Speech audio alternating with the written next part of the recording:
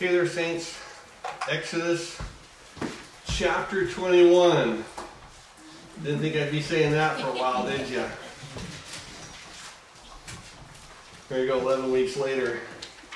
Let's bow our hearts. Father, truly we are so grateful for the time that we had spent camped out there in the 20th chapter, learning piece by piece that Decalogue, the Ten Commandments, understanding where each bus route was going, and the issue wasn't going to the end and the last stop, but just being on that bus, going that direction. So often our hearts just are so vile, are so wicked. But thank you, Lord, for that plumb line. Thank you, Lord, for the revealer of truth. And now as you continue, Lord, your Spirit wants us again to understand your heart and what it is that you have for us. And God, as we were just worshiping, we need you so desperately. We need you. We need your word. We need your Spirit. We need guidance. We need empowering. And you provide all that. We are so grateful for that. And so, Lord, we're asking that as you provided it, may we be faithful, Lord, in utilizing what you've given to us. Knit us, Lord, to your heart, we ask in Jesus' name. Amen. All right, Exodus chapter 21. I'd like to read initially the first 11 verses, and then we'll kind of jump into our study. Exodus 21, now these are the judgments in which you shall set before them. If you buy a Hebrew servant, he shall serve 6 years. In the 7th he shall go out free and pay nothing.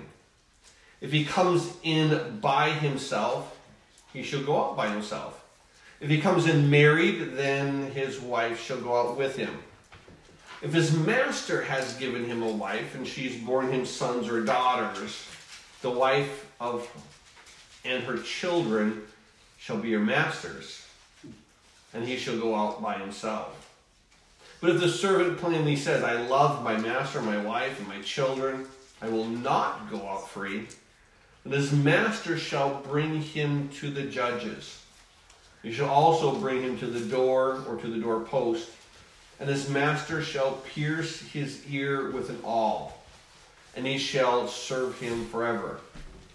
And if a man, verse 7, sells his daughter to be a female slave, she shall not go out as the male slaves do. If she does not please her master, who has betrothed her to himself, then he shall let her be redeemed. He shall have no right to sell her to a foreign people, since he has dealt deceitfully with her. And if he has betrothed her to his son, he shall deal with her according to the custom of daughters. If he takes another wife, he shall not diminish her food, her clothing, and her marriage rights. And if he does not do these 3 for her, then she shall go out free without paying money. We look to this as God begins now to deal with regulations and understand what's happening here initially. And I want to make this note right off the bat that God is not instituting slavery. This is not where God says, I want you to make slaves. He's not doing that. What he's going to do is he's going to start regulating something that's already in the process. And so we see initially what God begins to do is the law begins to regulate behaviors. Not institute them, regulate them. And this is going to be a key as we go through this. Now, some things we're going to see that when you take a look at the foundation, they've been instituted long before. But there's a regulation that God wants established here in this book with these people at this time. The law of God has a twofold purpose in its regulation. One, it's going to reveal man. And the other thing it's going to do is going to reveal God. It's going to reveal the mind of man. It's going to reveal the heart of man. It's going to reveal the mind of God. It's going to reveal the the heart of man and his mind as well. When it reveals man, understand, bottom line, man needs guidance. We just don't normally think, oh, this is a great way to walk. This is a great way to do it. For whatever reason, when we take a look at what Scripture teaches, how many of us really, from the time that we were little, said, when I grow up, I want to be a servant. See, we all thought we wanted to be either a president or a queen or a princess or someone in charge. None of us wanted to be the one who was on the bottom of the rung. And what's interesting is when we take a look at this, man needs guidance. He needs to realize where his heart should be, one, in position not to elevate himself above other men, because we're all sinners, and then to be careful not to elevate yourself, of course, above God, where people are still doing that. Understand that if the possibility and the reality of man committing these atrocities were not already in men's heart, God wouldn't even have to say anything. Do you understand? I mean, if people had it in their heart and in their mind to when they turn off 83 and they start coming down Naviwicker Road to drive 30 miles an hour, you'd never have to have the sign there. And you'd never have to have the flashing sign that says, hey, you know what, you're going 31, don't do that. Or whatever flashes for you, I don't know. But what happens is this, if the acts weren't already in the mind and the heart, it wouldn't have to be stated. And so just keep that in mind as we go through this. I want to share with you a little bit of what Scripture says is the reality of man. So what you can do is if you're a note taker, just jot down piece by piece as we go through this. I'm going to go through them rather quickly, so don't bother turning, but listen, ponder, jot them down. The first is found in Romans chapter 7, verse 18. Paul himself makes this statement, "For I know that in me," that is in my flesh, he makes the statement, "nothing good dwells." Blows my mind. This isn't one of the B-apostles. This is the A-apostle here. This is Paul himself. And so we look to this, and he says, "I know that in me, that is in my flesh, nothing good dwells. For to will is present with me, but how to perform what is good I do not find." For Paul to make a statement that says, in my flesh there is nothing good dwells, nothing good remains, is a huge statement that we need to look at. This is the reality of the flesh that we live in. And some would say, well, Paul was really close to say, well, his flesh was really bad, but it doesn't necessarily mean that his heart is really bad as well. Well, I want to take you to a passage in Jeremiah chapter 17, verse 9. And it makes this statement. We're thinking the flesh is bad, yes. But what Jeremiah 17:9 says is the heart is deceitful above all things. And then he asks this question, and it's desperately wicked, who can know it? See, we think our flesh is just a bad, but then he says, no, not only is your flesh, your heart is also. And the thing is, it's not just bad, but it's deceitful and it's wicked. How many times have we justified a thought, a behavior, an action, and in our heart we think, well, I'm not really that bad because I wanted good. I had good intentions. And I'm thinking, oh my goodness, how many times have you heard the road to hell is paved with good intentions? And we're thinking, all of us have good intentions. And I think the reality is what Scripture teaches, we all really have bad intentions. And we justify them and we candy coat them and we cover them up. So when we look to this, I think it's important to realize just how our flesh, there's nothing good in it. Our heart is deceitful and desperately wicked. We begin to see here that this is who we are. This is what Scripture declares that we are. There's another passage just to jot down. I want you to become aware of it. But in Jeremiah chapter 13, verse 23, the Holy Spirit speaks this out. It says this, can an Ethiopian change his skin or a leopard its spots? So in other words, if there's a man in Ethiopia who has dark skin, can he change it? Can a leopard change his spots? And then it adds this, then may you also do good, you who are accustomed to evil. You're just accustomed to evil. Go ahead, try to do good. Try to change your spots. Try to change the color of your skin. Try to change your flesh. Try to change your heart. And the bottom line is without God we can do nothing. And I think this is why God brings this law and He brings this word, because He knows beyond a shadow of a doubt who we are, how desperately depraved man is.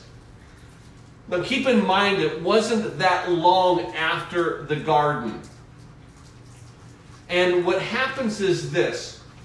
There in Genesis 6, and as we were going through Genesis 6, we noted this, that Adam has these genealogies. He's go through it, and eventually it comes to a point where a man by the name of Noah is born. But it says this about Noah's generation. Genesis chapter 6, verse 5, it makes this statement, then the Lord saw that the wickedness of man was great in the earth, and that every intent of the thoughts of his heart was only evil continually. And just in case you're thinking man has gotten better since then, it used to be that way, but then God wiped them all out, and of course He spared the 8, He spared Noah and his sons, and now we're all good, right? And so now we don't have that issue where the thoughts and the intents of the heart are only evil continually. Maybe we're a little bit higher there on the spectrum. I want to read to you one last passage, just so that you can become aware of who we really are and why it is that we need this law. Why we need regulation, why we need guidance. In Ephesians chapter 2, verses 1 through 3, it declares this. Let me read it to you. And you, who were dead in trespasses and sins, in which you once walked according to the course of this world, according to the prince of the power of the air, the Spirit, who now works in the sons of disobedience, among whom also, and then he says this, we all once conducted ourselves. Let me read that again. We all once conducted ourselves in the lust of our flesh, fulfilling the desires of the flesh and of the mind, and were by nature children of wrath, just as the others. This is incredible. He tells us that we were by nature. We were literally born into this. We were children of wrath. And in case you're thinking, well, maybe I wasn't born into that, let me tell you what David declares in Psalm 51, verse 5. He says this, behold, I was brought forth in iniquity, and in sin my mother conceived me. Now I know what you're saying. Lowell, you're depressing me. And yes, the reality is the Scripture does tell us that we shouldn't be elevating ourselves above man. That when we think that we have a justification to treat a certain person in a certain way, what God is trying to do through the law is teach us two things. Love Him with all our heart, our soul, our mind, and strength, and love our neighbor as ourselves. And as love is basically the accumulation of all the law, what He's doing is He's regulating our behaviors that were at one point a very natural thing. I believe that when Adam and Eve were created, that they had a very natural bent to do the things to glorify God. But when the sin nature came, all of a sudden it wasn't to glorify God, and now it's to please me. It's to deal with my flesh. And God wasn't the primary anymore. he wasn't the key, and his glory was not what we seek after. Now, the beautiful thing is when we have Christ, we have the Holy Spirit. Now we have that nature again, rebirth in this. What a beautiful thing. But I do want you to understand that the reason and the purpose for the law was to reveal. If you want to put a heading for those last few verses, you could just put down depravity. Just the wretchedness and the wickedness of men. And that's what the law does. It shows how depraved the natural man is without guidance, without God's Spirit, without His Word. We're naturally going to do what is right in our own eyes. And the danger comes is when we begin to do what is right in our own eyes. We justify our heart. We do not believe that it is deceiving us. We do not believe that it is wicked. We do not believe that our flesh is pursuing evil. We don't believe that we were born in sin, conceived in iniquity. We don't understand that we are dead, and we continued in these things. It wasn't like we did it once, we continued in those things. That's depravity. But what the law also does is this.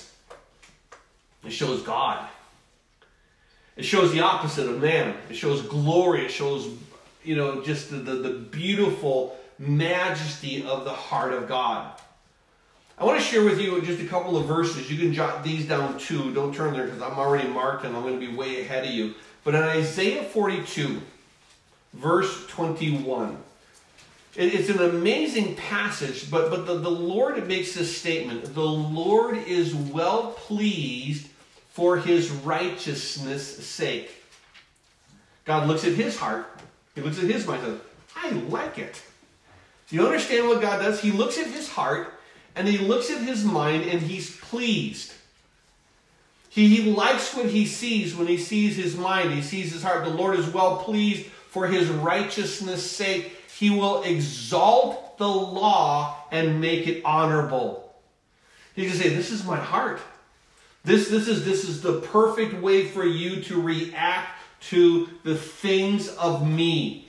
And in that amazing way, in that same chapter of Romans, where Paul was saying there's nothing good in me, here's what he also said dealing with the law. There in Romans chapter 7, verse 12, he said this, therefore the law is holy, and the commandment holy and just and good.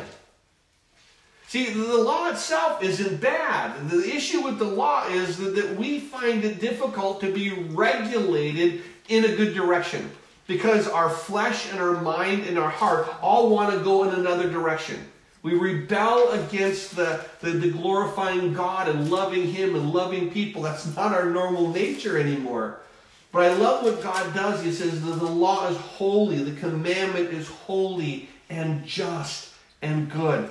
This is the heart of God. This is where He's at. And when we take a look at what we're about to cover here in these next few chapters, dealing with this Word of God, dealing with this regulation that He sets upon us, I want to take you to just one last passage to jot down, and this is in Psalm 138, verse 2. When I say it, you probably already remember that passage, but it declares this, Psalm 38:2, I will worship towards your holy temple and praise your name for your loving kindness and your truth, for you have magnified your word above all your name. Now, we talked about it before, that term name is also synonymous with character. When you have a good name and you say, wow, you've given your family a good name, it means your family has good character. When you've given your family a bad name, it means you're soiling the character of your family. And what God does is He elevates, He magnifies His word to say, this is my character exalted. So you understand when the regulations come, what God is trying to do here. When we look to these passages and we look to these regulations, God is trying to say, don't think that as we go through this that you don't have a bent towards that. Remember what we did when we went through the commandments, and this is why God said the commandments first. Each commandment is a bus route. You may have not gone to the end of the line, but you've been on that bus, and maybe you've got off on the first route or the second route, but you've been on that bus. And the failure is getting on that bus. The failure is knowing that your heart is capable of going in that direction. And what every single point where God begins to try to regulate these behaviors is realizing, well, I could never do that. Just go back to the commandments. It's the heart issue. Your heart can go there. You may not physically, purposely get to the end of the line, but it's already there. And what God chooses to do as he begins to regulate society, regulate the mind, and regulate the heart of the children of Israel, the very first thing that he does is this. There in 21, verse 1 of Exodus, he says, "Now these are the judgments which you shall set before them." These are declarations. These are rights and wrongs. And so this is regulation, is what he's saying. I'm regulating behaviors. These are the judgments which you shall set before them. If you choose to go in a wrong behavior, then the society will help regulate what is right. Because your bent isn't to do what's right. Now, if I get proper judges and proper leaders, then they're going to be the one to institute the right behaviors. And this is the heart where God says, and this word is for all people. Not just for the kings and not just for the priests, but it's for all people. And so he says, these are the judgments. And the very first people that God begins to open up to say, this is where I want love bestowed. Amazing. Isn't that the commandment, right? Love God, love people. The very first thing that he's saying this now, if you buy a Hebrew servant, he shall serve 6 years, and in the 7th he shall go out free and pay nothing. Amazingly, what we're recognizing is this, that God himself, as we talked about it before, is not instituting slavery. But slavery was already present at that time. Slavery was already a thing that was done. It was already a part of the lives of everyone in Israel. They understood it. Some had slaves and some were slaves. Now keep in mind that you could be a slave and still have slaves. Amazingly, that was part of the culture. You could have someone serve you. I want to take you to a passage so you understand exactly where slavery was instituted, how it looks. Slavery began, at least to our understanding, a great passage is found in Genesis chapter 47. We dealt with it when we went through the book. But I want you to focus on one aspect here as we go through this. In Genesis 47, I'm going to start reading in verse 19, read all the way down to verse 25. And it's going to focus on this. We understand that there is a famine going on in the land. Joseph, he interpreted Pharaoh's dream. 7 years of prosperity, 7 years of famine. But you're going to have the prosperity first. So you can gather enough up to make it through so you'll have be able to live through the 7 bad years. And Joseph and Egypt saved. The rest of the people did not. Joseph and the people prepared for a long period of drought and famine.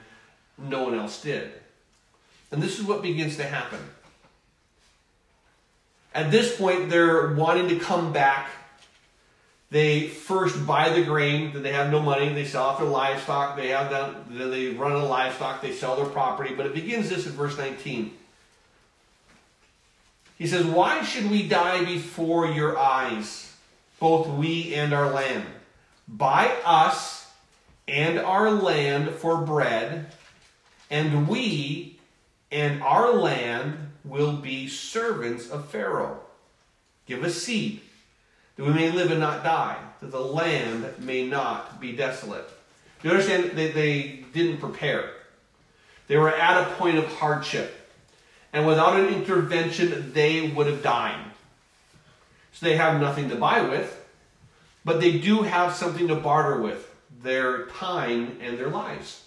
We will serve you. We will become your servants. The term also could be slaves, but we will simply make ourselves indentured to you. We'll give you our lands. They're now yours. We'll give you us and our labor. We're yours, but you keep feeding us. You keep us alive, and we'll give you our life. It was just a trade. It was a barter because of the poor decisions that they did. And that's what he says. There in verse 19, once again, why should we die before your eyes, both we and our land? Buy us and our land for bread, that we and our land may be, and we and our land will be servants of Pharaoh. Give us seed that we may live and not die, the land may not be desolate. Then Joseph, verse 20, bought all the land of Egypt for Pharaoh. For every man of the Egyptians sold his field because of the famine was severe upon them. So the land became Pharaoh's. Verse 21, and as for the people, he moved them into cities, from one end of the borders of Egypt to the other. Only, it says here in verse 22, the land of the priest he did not buy, for the priest had rations allotted to them by Pharaoh. And they ate their rations which Pharaoh gave them, therefore they did not sell their lands. Then Joseph said to the people, indeed, I have bought you and your land this day for Pharaoh. Look, here is seed for you, and you shall sow the land. And it shall come to pass in the harvest that you shall give 1/5 to Pharaoh. 4/5 shall be your own as seed for the field, and as for your food, for those of your household, and food for your little ones. So they said, you have saved our lives. Let us find favor in the sight of my Lord, and we will be Pharaoh's servants. This is a thing that was already back in the time of Joseph. They already knew what it was to be an indentured servant. And uniquely what happens is this, that within this 21st chapter, we're dealing in the first 11 verses with both the male and the female servants. The first 6 verses we're going to see deal strictly and only with the male servants. So from verses 1 through 6, it's only dealing with the male servant. In verses 7 through 11, it's only dealing with the female servant. So God separates the two. The two were not the same. They were not equal. And so as we begin to see here, there in verse 2, speaking of the male servant, it says, if you buy a Hebrew servant, he, understand that pronoun, he is a male servant, he shall serve 6 years, and the 7th year he shall go out free and pay nothing. God is instituting this beautiful passage dealing with the Hebrew servant. If there's a fellow Hebrew who doesn't have income, who isn't being provided for, and he hasn't provided for himself, and he needs to become a servant to someone else, God is going to regulate the behavior of the master and the servant, of the one who is, financially above, but not spiritually above, because we're all sinners. And so he's trying to regulate this behavior. Because you may be financially above someone or in society above someone, it doesn't mean that you're better than them. We're all unrighteous. There's none righteous, no, not one. One thing that I do want you to be aware of what God declares, one verse, jot it down. It's found in Leviticus chapter 25, verse 55. It's an important verse. It's one of the foundational verses that we're going to cover, and we'll look at this from time to time. But in Leviticus 25, verse 55, it says, for the children of Israel are servants to me. This is God. God's saying, listen, you're a steward of me, and I'm giving you this servant, but he's mine. You're a steward of him. Basically, you're like the section head, but you're my servant as well. And this is what God says. The children of Israel are servants to me. Even the one who says, I have all servants. No, you're still a servant to God. Every single child of Israel is a servant to God. They are my servants whom I brought out of Egypt. I am the Lord your God. You understand that God says, you're my servant. I'm regulating what you need to do to this one that I put over you, to the one that you're now taking care of, to the one that you have, in a sense, saved their life. So understand, your mind and their mind, you need to behave. You can't simply do what you want to do. I'm going to regulate this behavior. And he makes a statement that is so powerful. If you buy a Hebrew servant, verse 2, he shall serve 6 years, and in the 7th he shall go out free and pay nothing. When a man is needing to say, I haven't been able to take care of myself, he will go and he will put himself under another person, and he will serve that person for 6 years. It's the number of men, 6. And so I'm going to serve a man for the 6th year, but in the 7th completion, he says, this is a year of rest. You no longer take that. It's a Sabbath year, if you will. And even the slave gets that whole year off. And I find it a beautiful thing. There's a passage that you may want to be aware of, found in Deuteronomy chapter 15. A couple of verses I'm going to read to you. I'm going to start reading in verse 12, read down to verse 18, because it's, in a sense, establishing a little deeper what we're seeing here in this passage.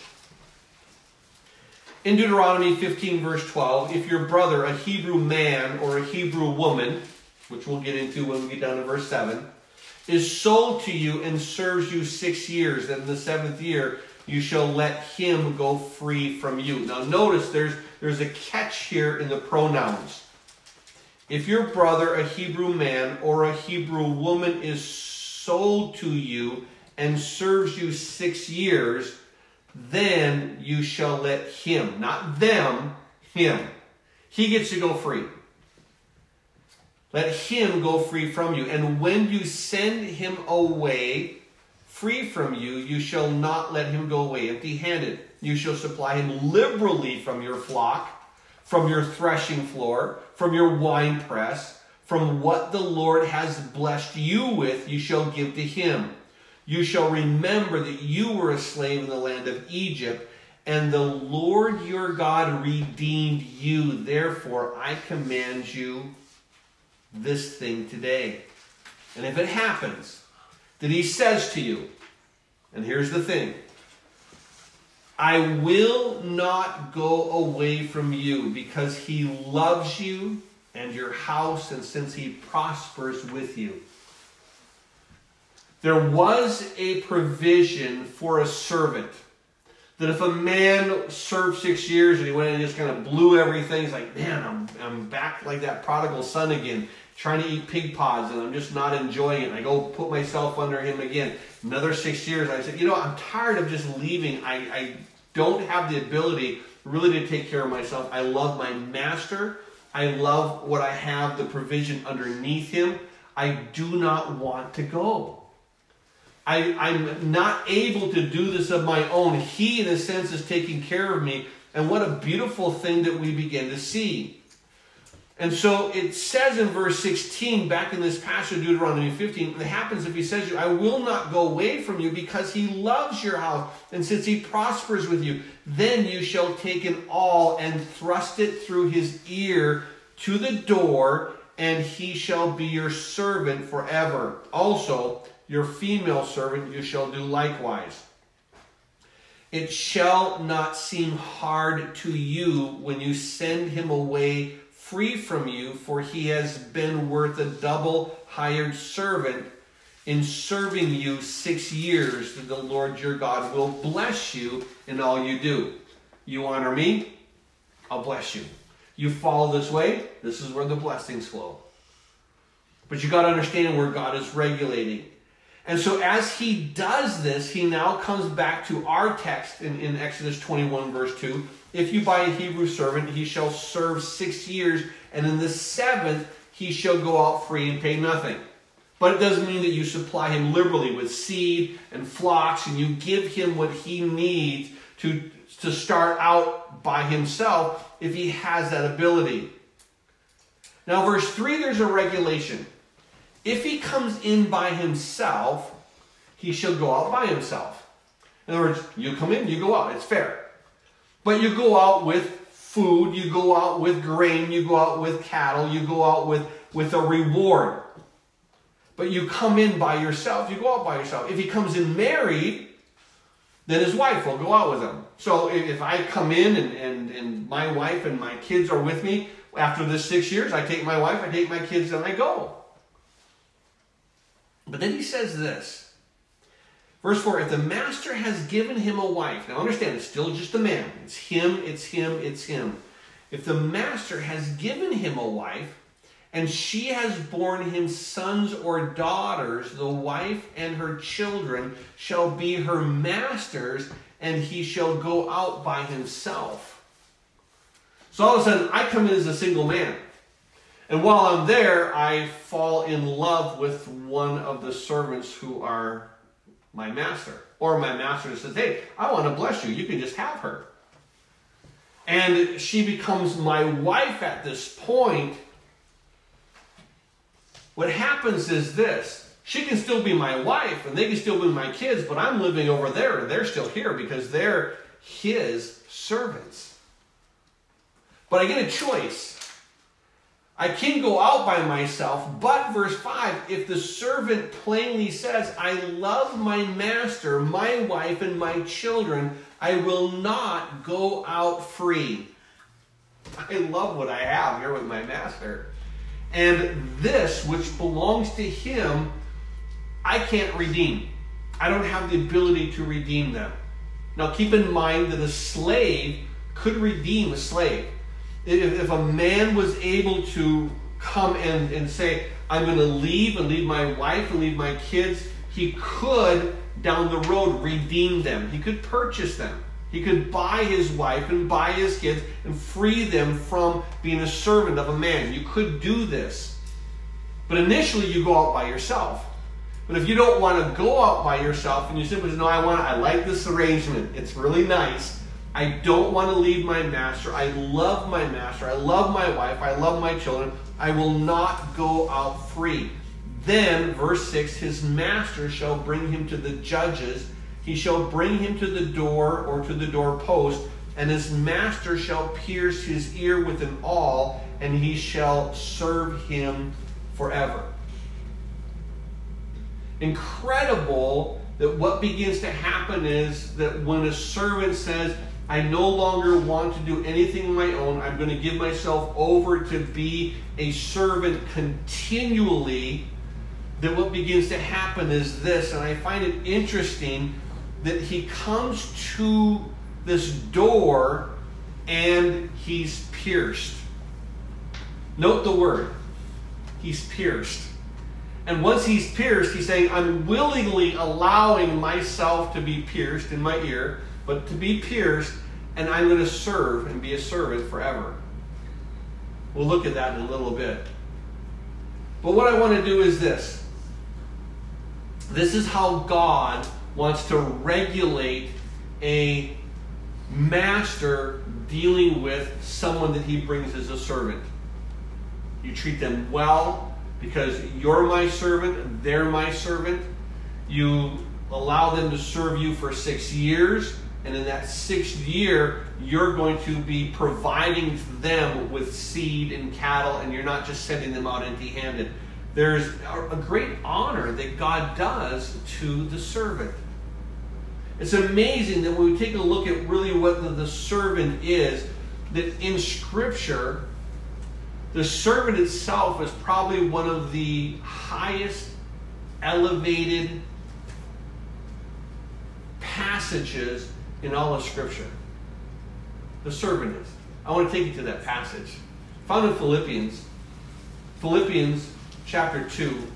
You guys know it already. As I go to verse 5 and read down to the first part of verse 8, or verse 9, it says this.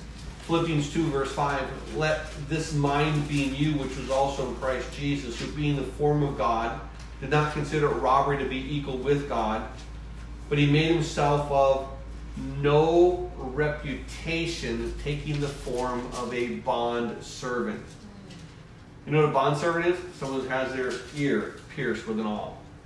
He came and he says, I'm going to pierce myself, I'm going to allow myself to be pierced, and I will serve. And this is what he does. He's God. He doesn't consider a robbery, a lesser thing, to be equal with the Father. He doesn't say, oh man, you're ripping me off. You know, he is fully God, and yet he becomes fully man. And amazingly, we begin to see how God elevates this mindset of a servant. And he starts with servant right off the bat. And then we begin to see how he elevates a servant through the person of Jesus Christ, because Jesus made himself of no reputation, taking the form of a bondservant, coming in the likeness of men, and being found in the appearance as a man, this servant, he humbled himself, became obedient to the point of death, even the death of the cross. Therefore, God has highly exalted him. You understand how God takes this position as a servant and in Scripture elevates it to the highest thing you could possibly be. If you want to be the greatest of the kingdom, he says what? He's a servant of all. And it's amazing that society looked at the servant and saw them as the lowest of people, and God looked at the servant and saw them as what? These are the people that won't think more highly of themselves than they ought. They have one less issue to deal with. And I think it's interesting to see here as God begins to try to focus here on really what he wants, this understanding of the relationship of the master and his servant to be as he begins to regulate it. And then he does the next thing. After he regulates a male servant, now in verse 7, he begins to regulate the female servant. It declares this. And if a man sells his daughter to be a female slave. Now, rather than the guy coming in and say, yeah, I'll just give myself over, I'll take my wife, I'll take my daughters, and I'll give myself. I don't know what kind of dad does this, but he sells his daughter to be a female slave. Now, there are certain things in this culture that would be beneficial. Let's put it this way. We don't, well, I guess we do. There are some cultures that have it in a greater degree. If you've ever been to India, maybe you've known about it. They have what's known as a caste system. You have those that are up here, and then another lower caste, and a lower caste, and the bottom caste. So you have degrees of what they feel is their worth in society. The higher the caste, the more they feel your worth. The lower the caste, the less they feel your worth. The same thing was true here. There was parts of society. Some were better, some were worse. And there were certain times where if a father wanted to benefit his daughter, and this is unique, if she married someone in her own caste, she married someone in her societal equal, she would be down here. But if a father said, I want to elevate your status and I'm going to actually sell you to this man, and his status is way up here, and actually he's interested in you, he's going to marry you, you'll be either a concubine or you'll be his son's wife. They're really elevating them in a position in society. So where we always think it's a negative thing, keep in mind that sometimes it's not that negative. A father was trying to do his daughter something good by elevating her so that her children would not be down in this lower caste. But we see here, let's come back to verse 7. If a man sells his daughter to be a female slave, it makes the statement, she shall not go out as the male slaves do. In this society, Males were considered up here and females were considered down here. It's just the way society was. God didn't institute it that way, but it's what society has done. And within this, the way that God wasn't instituting that a woman should be lesser, God was regulating us part of society that was already seeing this way. Now notice what he's going to do in this regulation point. He's going to elevate the women, elevate the women, elevate the women. But society already has this procedure. God has now regulated this procedure. But he makes a statement. He said a woman won't work for 6 years and then won't go out and do her own thing. She won't go out with livestock and go out with things because she's a woman. But she will do this. If a man sells his daughter as a female slave, she will not go out as the male slaves do. If she does not please her master who has betrothed her to himself, it makes a statement, let her be redeemed. This is beautiful. And I think it's so important to recognize here the heart of what God is desiring. If you have this, where you have this woman, and she goes out, and what he seeks to do is this, and that's why it says in verse 9, if he has betrothed, verse 8, if she does not please her master who has betrothed her to himself. So in other words, I want you to be my wife. I want you, sometimes it was, I want you to be my concubine.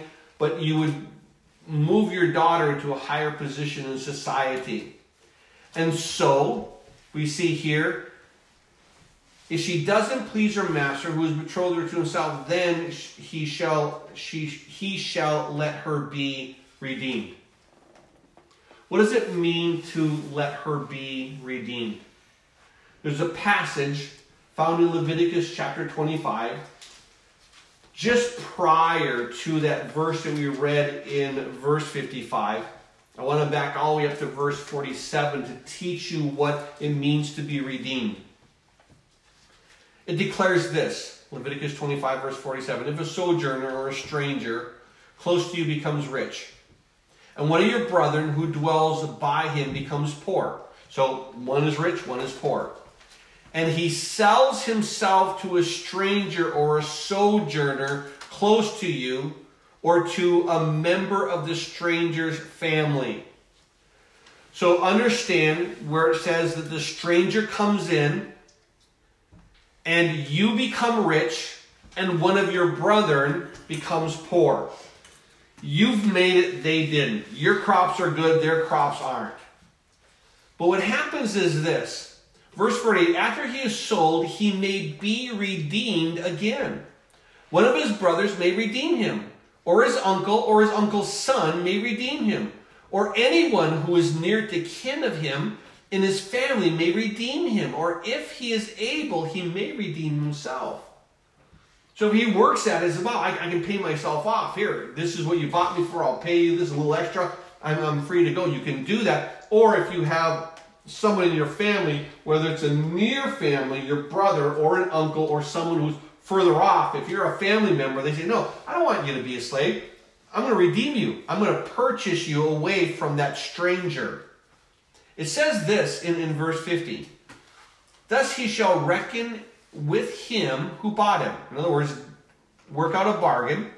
The price of his release shall be according to the number of years from the year that he was sold until the year of the Jubilee. It shall be according to the time of the hired servant for him.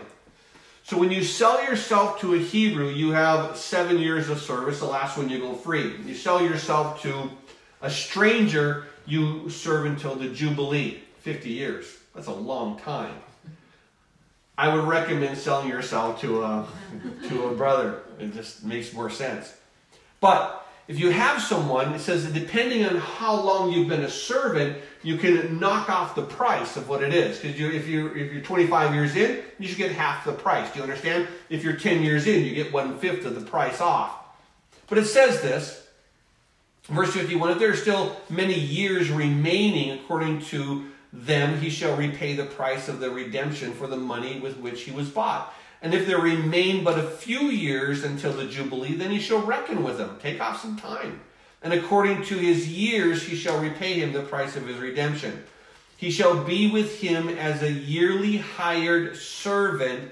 He shall not rule with rigor over him in your sight. In other words, he's going to be your servant. He's going to be a family member. But hey, you're working for me now. But you're not going to serve with rigor. You're a family member. You're going to come in. And so we begin to see here, it's just a beautiful portion that he begins to say. And then again in verse 53, he said that he shall be with him as a yearly hired servant. He shall not rule with rigor or over him in your sight. And if he is not redeemed in these years, he shall be released in the year of Jubilee, he and his children with him. So in the year of Jubilee, all frees are slaves. All slaves are freed. And the amazing thing is, if you would purchase someone 5 years before Jubilee, you only get to serve 5 years. If it's 6 months before Jubilee, he only serves you 6 months. So the more closer you are to Jubilee, you may not want someone, or you don't want to pay that much for them, because you're not going to get your money's worth. So verse 55, for the children of Israel are servants to me, for they are my servants whom I brought out of the land of Egypt. I am the Lord your God. This is the heart of where God begins to establish what he's talking about. One other portion of the kinsman redeemer. You probably know this already, but if you don't, there's a passage in the book of Ruth. There's Ruth, Naomi, and this man by the name of Boaz. Boaz is going to be a kinsman redeemer. And I want to read to you a portion in Luke chapter 4. I want to read the first 10 verses, but it declares this. Now Boaz went up to the gate, and he sat down there. And behold, the close relative whom Boaz had spoken came by. So Boaz said, come aside, friend, and sit down here. So he came aside and sat down. And he took 10 men of the elders of the city, and he said, sit down here. So they sat down. And he said to the close relative, Naomi, who has come back from the country of Moab, has sold a piece of land which belonged to our brother Elimelech. And I thought to inform you, saying, buy it back in the presence of the inhabitants of the elders of my people. If you will redeem it, redeem it. But if you will not redeem it, then tell me, that I may know, for there is no one but you to redeem it. In other words, you're the top one, and I'm after you. And he said, I will not redeem it. Then Boaz said, on the day you buy the field from the hand of Naomi, you must also buy it from Ruth the Moabitess, the wife of the dead, to perpetuate the name of the dead through his inheritance. In other words, you're going to have to marry here Ruth, and then you're going to have a child through her, and then it's going to be a descendant of Elimelech, not yours. It kind of is like, oh, you kind of threw that one off. And then the close relative in verse 6 said, I cannot redeem it for myself, lest I ruin my inheritance. You redeem my right of redemption for yourself, for I cannot redeem it. Now this was the custom in the former times in Israel, concerning the redeeming and exchanging. To confirm anything, one man took off a sandal and gave it to another. And this was the confirmation in Israel. Therefore, the close relative said to Boaz, buy it for yourself. So he took off a sandal. And Boaz said to the elders and to all the people, you are witness this day that I have bought all that was Elimelech's and all that was Chilion's and Mahlon's from the hand of Naomi. Moreover, Ruth the Moabitess, the widow of Mahlon, I've acquired as my wife to perpetuate the name of the dead, which would be Elimelech and Mahlon, that the name of the dead may not be cut off from among his brethren and from his position at the gate. You are witnesses this day. The kinsman redeemer. So anyone who is a near relative of this woman, if she's at a place that they can elevate her, then you can purchase her, you can buy her, you can redeem her. But for the most part, she was married into that person. Now, if he's not pleased with her, then you can redeem her. And it says this again in our text Exodus 21, verse 8, if she does not please her master who has betrothed her to himself, then he shall let her be redeemed, for he shall have no right to sell her to a foreign people, since he has dealt deceitfully with her. You said, love, honor, and cherish for as long as both shall live. You don't do that. You allow a kinsman to redeem her, bring her away back to the family. You can't sell her off. And so in verse 9, the next step is this. If a man didn't sell a woman to a guy to marry him, but to marry her son.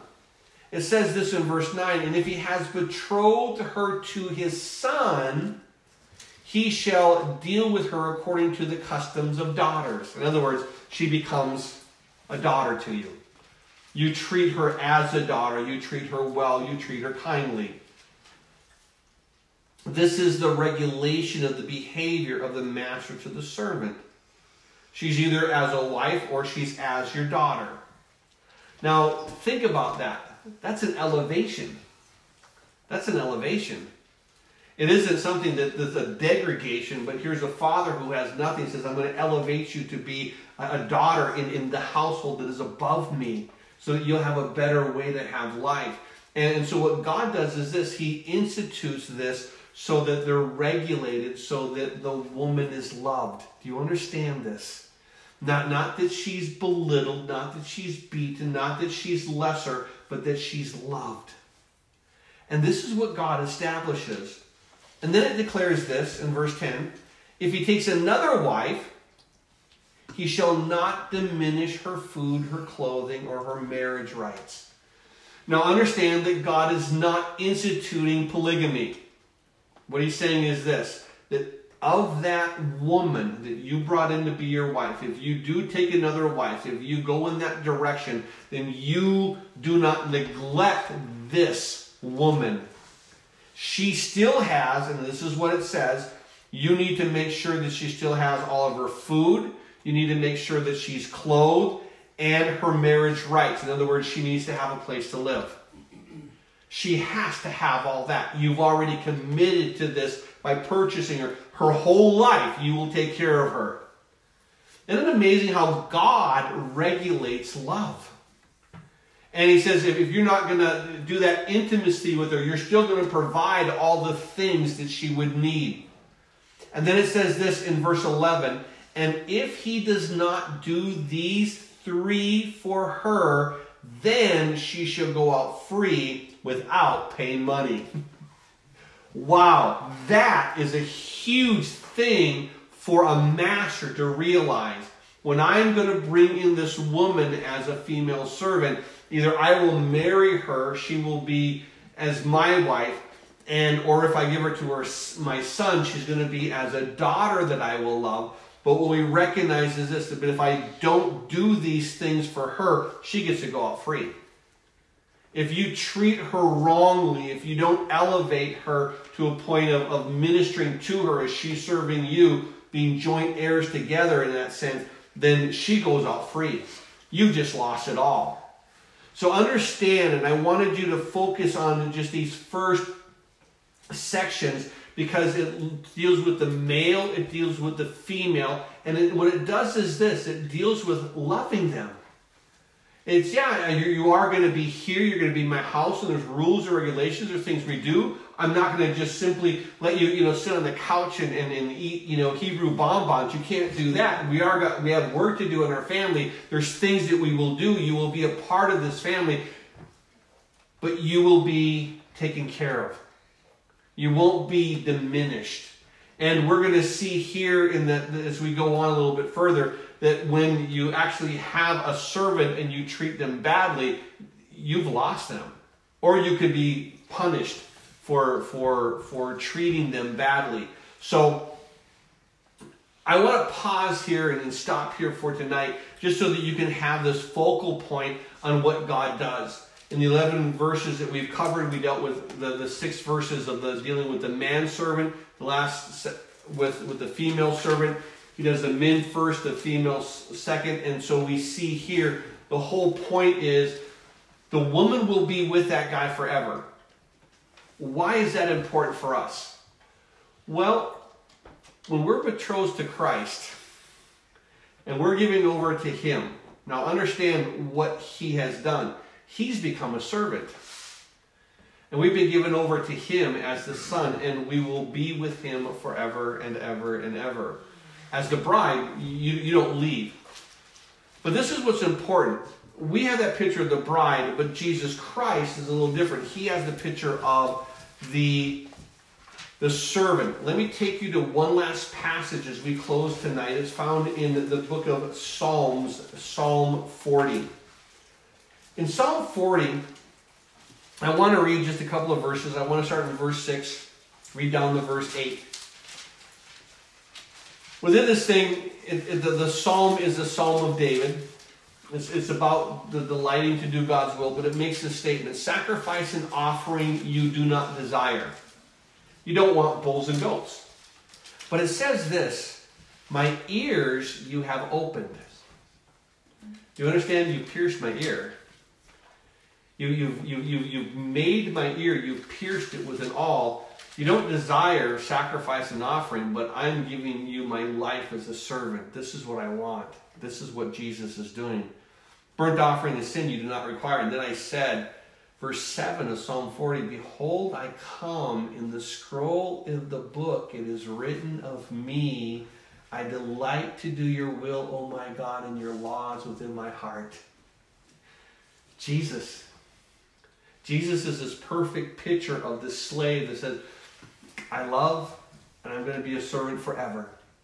And I'm going to choose this willingly. I don't have to, because I get to go free. I can do whatever I want. Jesus did not have to redeem us. He did not have to become a servant.